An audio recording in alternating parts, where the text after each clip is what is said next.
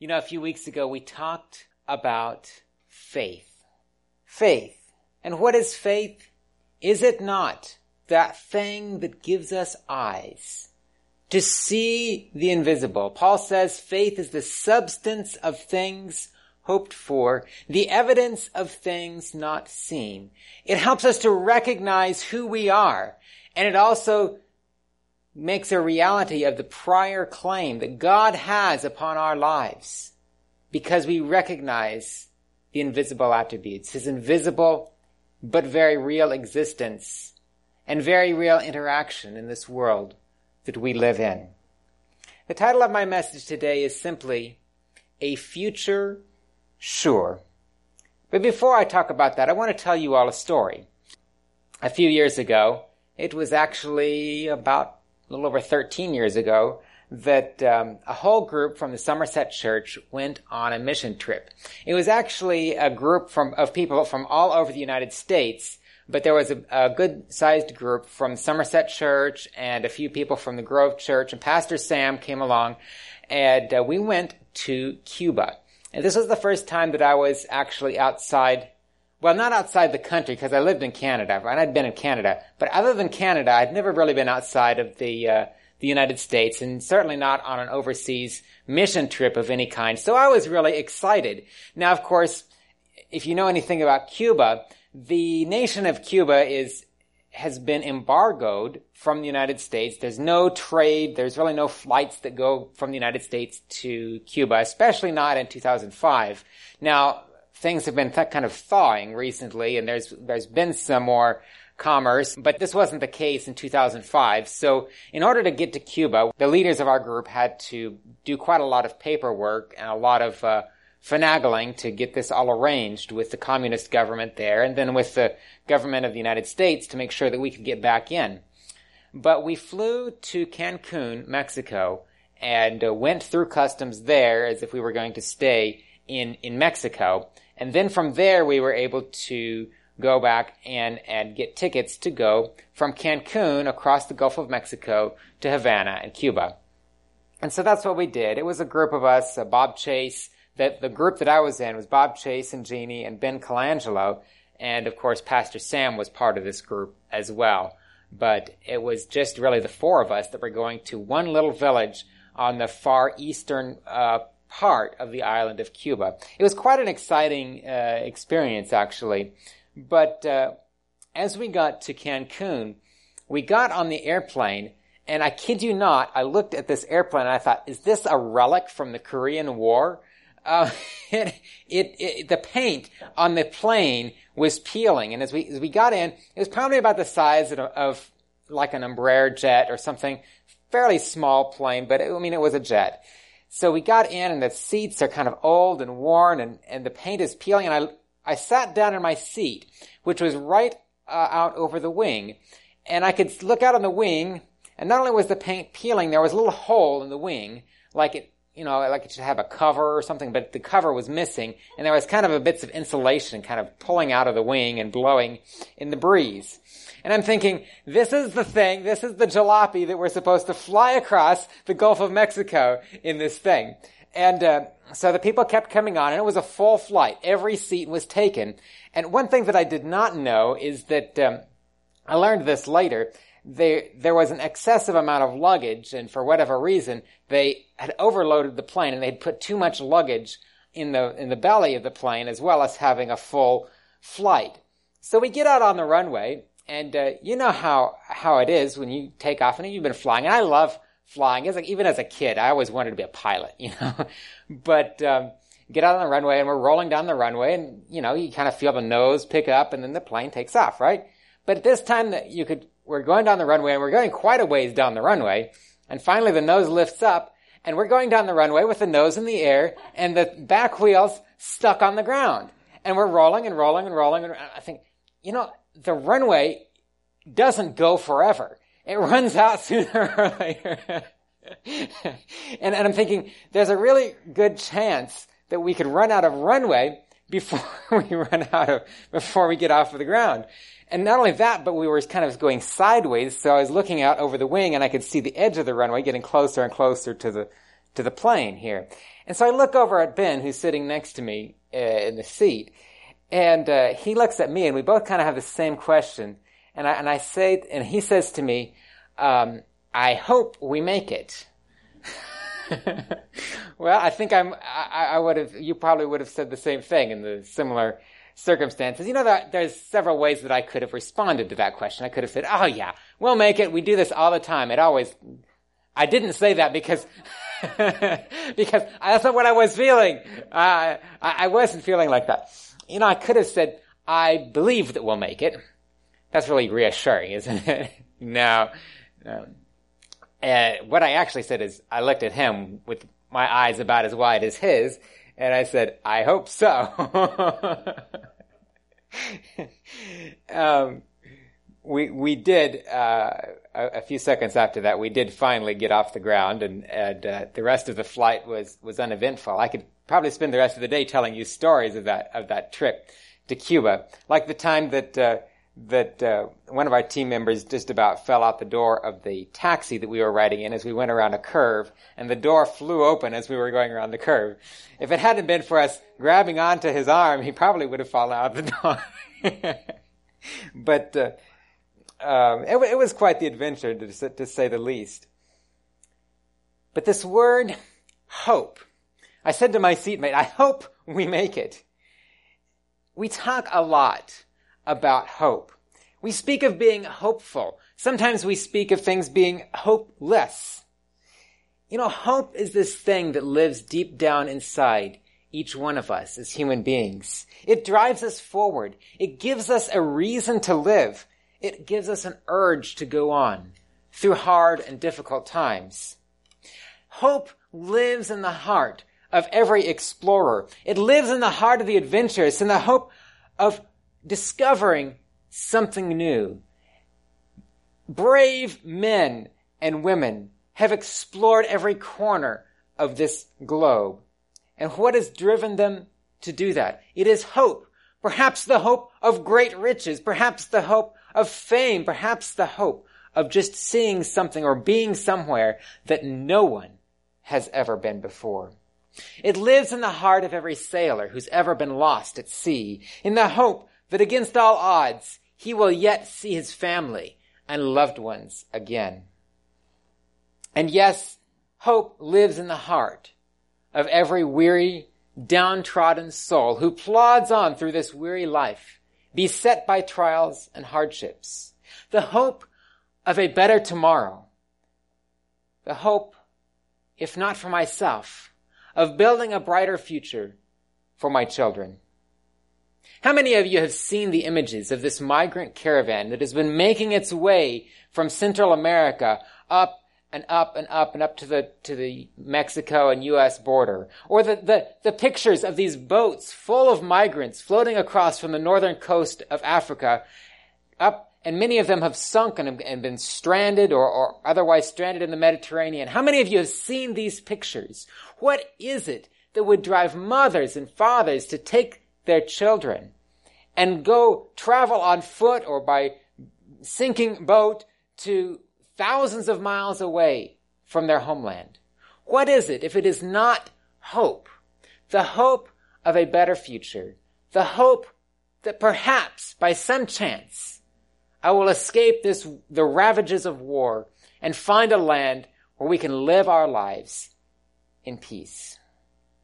Yes, hope is strong. Hope drives us to do some things that are perhaps humanly impossible.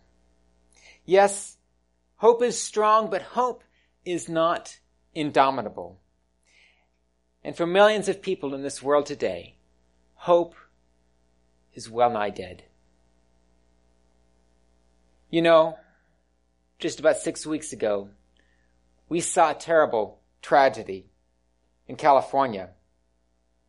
13 people were killed in a senseless murder-suicide in Thousand Oaks. And we stand aghast and outraged that this was just the second mass shooting in 2 weeks after the shooting in the synagogue just not long before that. Senseless murder. senseless loss of life. What if I were to tell you? What if I were to tell you that a mass shooting was taking place every day? Would you be outraged? I would be. What if I were to tell you that 9 mass shootings were taking place every single day? I think you would be outraged. I know I would be.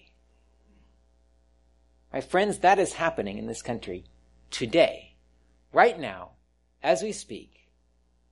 123 people every single day chooses to take their own lives in suicide.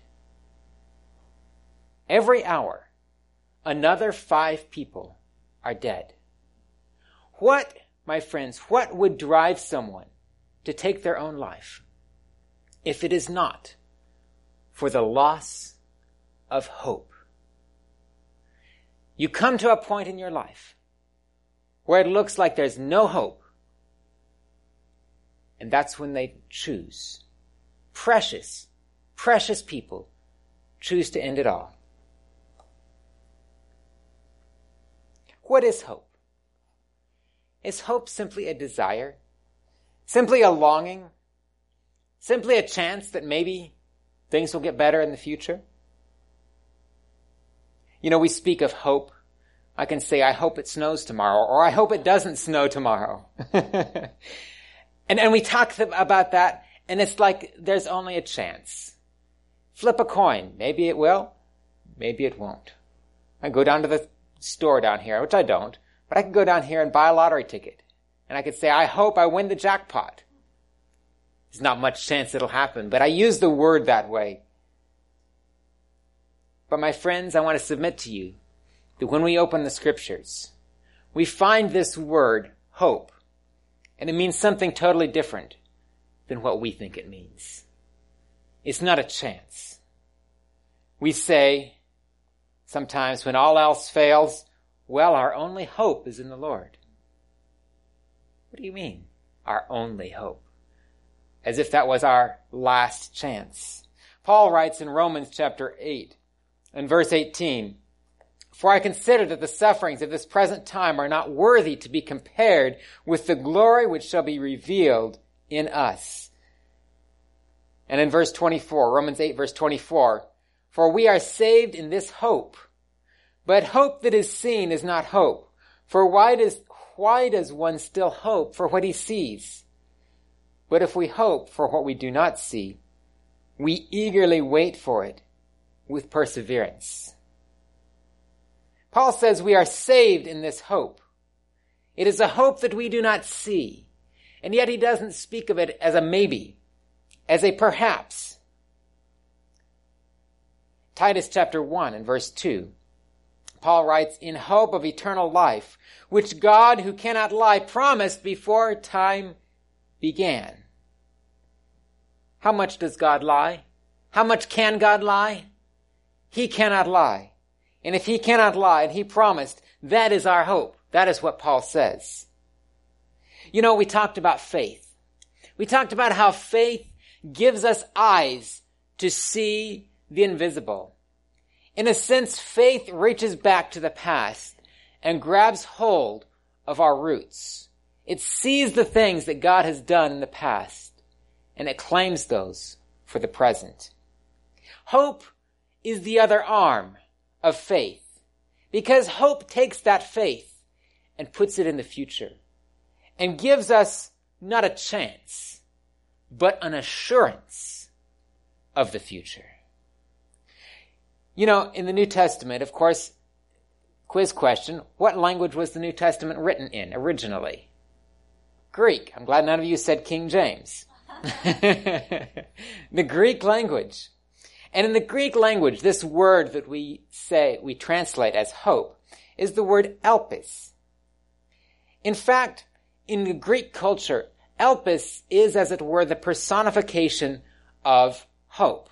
Now, it can actually go both ways. Elpis can mean an expectation of good or an expectation of evil. So it can mean both hope and fear. But in the sense that it's used most often here in the New Testament, it is in this sense of hope. Now, it's quite interesting if you go into the Greek mythology, and the Greek culture has an explanation for everything in the world and everything around it, right? It's not always true, but it's kind of an explanation. And so you have this story of Pandora. You've heard of Pandora's box, right? And it's kind of a corruption, in a sense, of the story of Adam and Eve, right, and the fall of Adam and Eve. But Pandora has this box, and in this box are all kinds of suffering and woe and death and misery and heartache and hope. And through a chain of circumstances, and you know how the Greek stories can go, through a chain of circumstances, this box is opened, and the contents of the box is spilled into the world. And everything, all of this misery and heartache and suffering is spilled, and only one thing is left, and that is elpis, that is hope.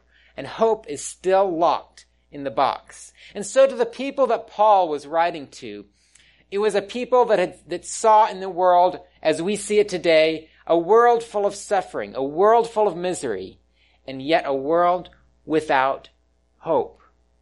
And to these people, Paul writes in Hebrews chapter 6 and verse 11, "And we desire that each one of you show the same diligence to the full assurance of hope until the end." The full assurance of hope. Not a maybe, but a promise. And in verses 18 and 19, "By two immutable things in which it is impossible for God to lie, we might have strong consolation, who have fled the refuge, and lay hold of the hope that is set before us. This hope we have as an anchor of the soul, both sure and steadfast, and which enters the presence behind the veil, where the forerunner has entered for us, even Jesus." My friends, we have a hope that is sure. A hope that is a solid, a firm assurance. As sure as we stand here today, we have that much assurance of the future, of a good future that God has in store for us. But my question is this, my friends. What if we, like the people of the time of the apostles, what if we have no hope? What if we've come to that point in our lives where it seems like all hope is gone? How can we get hope? My friends, that song that we sang just a few minutes ago, "Blessed Assurance, Jesus is mine." Oh, what a foretaste of glory divine, heir of salvation, purchased of God, born of his Spirit and washed in his blood. My friends, we can claim the promises of God. We can read the Gospels and we can realize that Jesus did what he did for you and for me. And when we come to those points in our lives where we are weeping and where we are feeling as though everything we do is hopeless, we can claim his promises. Psalms chapter 126, verses 5 and 6. "Those who sow in tears shall reap in joy. He who continually goes forth weeping, bearing seed for sowing, shall doubtless come again with rejoicing, bringing his sheaves with him." My friends, we may not see things happening today, but my friends, the promise of God's word is like that seed that we drop in the ground today, and in the future we know that we will reap a harvest. We can gain hope, my friends, first by claiming God's promises. But sometimes, my friends, and I'm talking about myself too, I've been at a point in my life where I felt that I could not open God's word. I felt that I couldn't claim his promises. And it is at those times that the testimony or the encouragement of another person can bring hope to my own heart. Look at Colossians chapter 2 and verse 2. Colossians chapter 2 and verse 2. "That their hearts may be encouraged, being knit together in love and attaining to all riches of the full assurance of understanding." Now, you actually have to go back to verse 1 to know what Paul is saying here. He's talking about how I want to be with you in order to encourage you. My friends, so often when we are alone, we can sink into discouragement.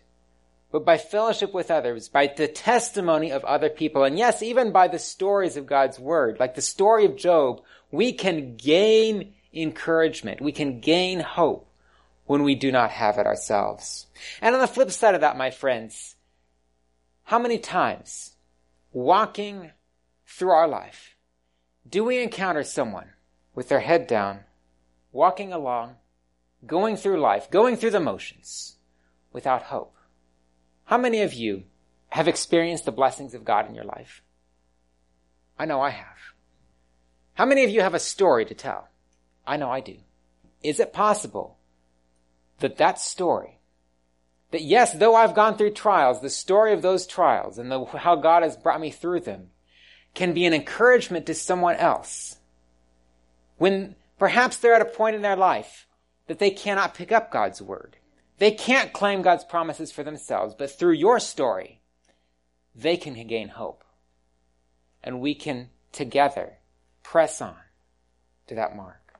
So claiming the promises of God and through the testimony of other people, last but not least, through a knowledge and relationship with the risen Christ. Turn with me to Ephesians chapter 1 and verse 18. Ephesians chapter 1 and verse 18. The eyes of your understanding being enlightened, that you may know what is the hope of his calling, what are the riches of the glory of his inheritance in the saints, and what is the exceeding greatness of his power toward us who believe according to the working of his mighty power. Through a knowledge and relationship with Jesus, we can gain hope in our own hearts. I love that song. Because he lives, I can face tomorrow. Because he lives, all fear is gone. Because I know he holds the future. And life is worth the living because he lives. And my friends, it is because of Jesus that we can have hope in this life and hope for the life to come. Paul writes in Colossians chapter 1 and verse 27, to them God willed to make known what are the riches of the glory of this mystery among the Gentiles, which is, say it with me, my friends, Christ in you, the hope of glory. What is the hope of glory? It is Christ in you. Amen. And not only this, although that is more than enough, day by day, abiding and living with Christ. But not only that, we have something to look forward to, my friends. 1 Thessalonians chapter 4. We could read the whole book of 1 Thessalonians like Christina was talking about last week in Sabbath school. But 1 Thessalonians 4 and verse 13. But I do not want you to be ignorant, brethren, concerning those who have fallen asleep, lest you sorrow as others who have no hope. But then what does Paul go on to describe? The resurrection morning when the trumpet of God will sound and he will descend to this earth and he will raise the saints that have fallen asleep. And then we will be caught up together with them in the clouds to meet the Lord in the air. And so we will ever be with the Lord. My friends, we have a hope not just for now, but we have a hope for the future. You know, a few years ago, there's this tree that was growing right directly behind my garage, and I was rather concerned that it would fall over on the garage, so I had a friend come over, and he cut the tree down all the way at the base. And, you know, every year I go back, and I have to take my pruners, and I go around the base of that tree and cut the little shoots off. And even after I've cut them off, the next year they grow back. And the next year they grow back again. And I was out there actually this morning getting a few pieces of firewood for the fire. And I looked, and there on that stump, now this has been several years back, there on that stump is a new shoot growing up. Now it doesn't have leaves on it, but I looked, and there's a little tiny bud. On all the ends of that little twig, there are little buds. And I know that if I do not cut that down, that come spring, which I'm sure it's coming, it doesn't seem like it, but I know it's coming, I have hope, come spring, those leaves are going to be bursting out. And there's going to be not one tree, but a whole little miniature forest of trees growing up from that dead stump. We find in the book of Job, chapter 14 and verse 7, for there is hope for a tree if it is cut down, that it will sprout again, and that its tender shoots will not cease. And that little picture that I saw this morning is a perfect picture of that hope. Because let's face it, my friends, there are times in our lives when we come to a point and it feels like everything's been cut down. It feels like this is it. This is the end. There's nothing past this. But you know what Job said? He says, after my skin is destroyed, this I know, that in my flesh I shall see God, whom I shall see for myself, and my eyes shall behold and not another. How my heart yearns within me. You see, Job had this hope that is stronger than death, this hope that although his body would be destroyed, yet he would see God. And my friends, we can have the same hope today. What does it look like to live by hope? Can I tell you all another story? I told you at the beginning that I'm fascinated by airplanes. And as a kid, I always wanted to be a pilot. My youngest brother is just like me, and he still wants to be a pilot. But there's two fighter jets, actually a cluster of fighter jets that were doing an exercise over Israel. This was back in 1983, so this has been a few years ago. There's an F-15 that was flying and an A-4 Skyhawk, and they were flying towards each other in this simulated training mission, this simulated air combat. And as they were flying towards each other, just for a split second, they lost sight of each other. And Zifi Nadafi was the pilot of the F-15, and he tells the story about just in that instant, as he lost sight of the other plane, he heard this tremendous explosion as the two planes collided mid-air. And he looked up just in time to see the Skyhawk turning into this great fireball in front of his eyes. Thankfully, the pilot was able to eject, and he heard on the radio that the pilot was making it down to safety, although his plane was obliterated. But he's piloting this plane, and his navigator is in the seat behind him, and his plane is badly damaged. He knows that because it is spiraling out of control. He's about 14,000 feet above the ground, but his plane is spiraling out of control with the nose about 30 degrees down, and he's just spinning towards the ground. Now, it doesn't take very long to cover 14,000 feet when you're going several hundred miles an hour as he's traveling. And so he tells his navigator, prepare to eject, we're going to get out of this plane. But as he's spiraling towards the ground, he does something that is counterintuitive. No one would really want to do this, but he pushes the throttle all the way forward and opens the afterburners. So he's not only spiraling towards the ground, but he's accelerating faster and faster towards the ground. Now, as he's accelerating towards the ground and spinning out of control, faster and faster, finally, as he gets enough speed, he's able to, with the controls, he's able to get the plane to stop rolling and slowly bring up the nose of his airplane. Now, he's flying with a full afterburner, so he's flying kind of like a rocket through the air. He knows his plane is damaged, but he says, okay, we're not going to eject quite yet. He calls over to another plane that's flying with him, says, can you come up close and see how badly damaged this plane is? And they could come up and they could see that the fuel was spraying out of the right side of the plane, but they could not see the wing or anything clearly on this plane. So he says, well, okay, it's flying badly, but it's flying. He says, I think I can make it. And there was an airport about 10 miles away, so he radios to the airport. He comes down, and every time he tries to slow his plane to bring it into the approach to land, every time he tries to slow the plane, it begins to go into a tailspin. So he keeps the afterburners on, he keeps flying down.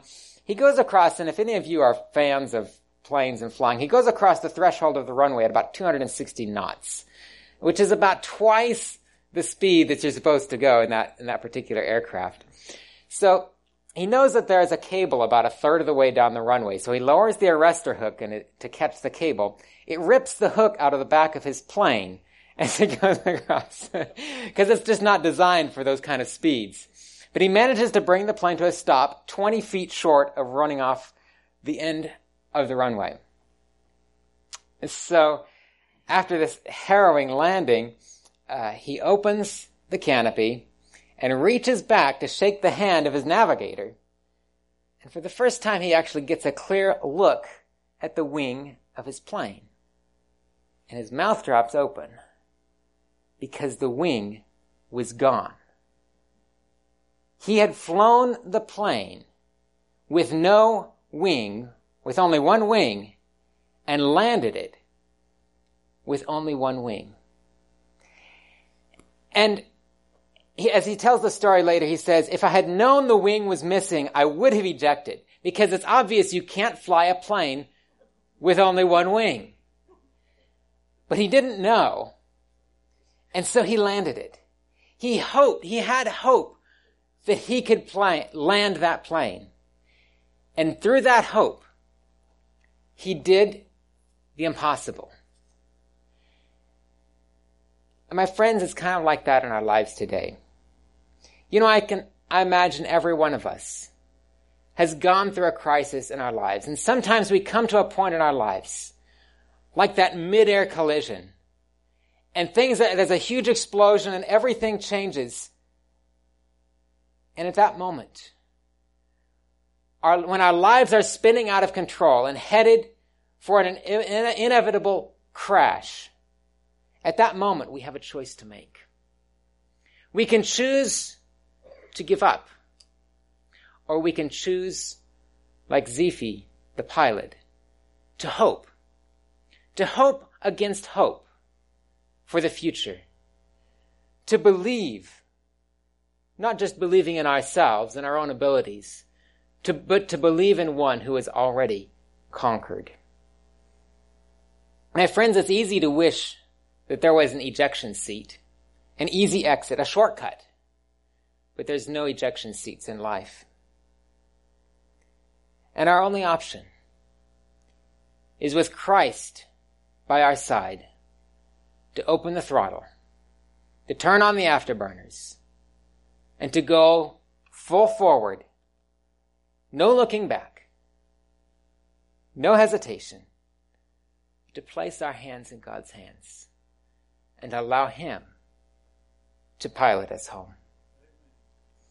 Paul says in Titus chapter 2, verses 13 and 14, looking for the blessed hope and the glorious appearing of our great God and Savior, Jesus Christ, who gave himself for us, that he might redeem us from every lawless deed and purify for himself his own special people, zealous of good works. Looking for that blessed hope, my friends. How many of you today are not only wishing, but hoping, confident in a future sure? Our loving Father in heaven, thank you for the hope, the assurance that you have given us of a future with you.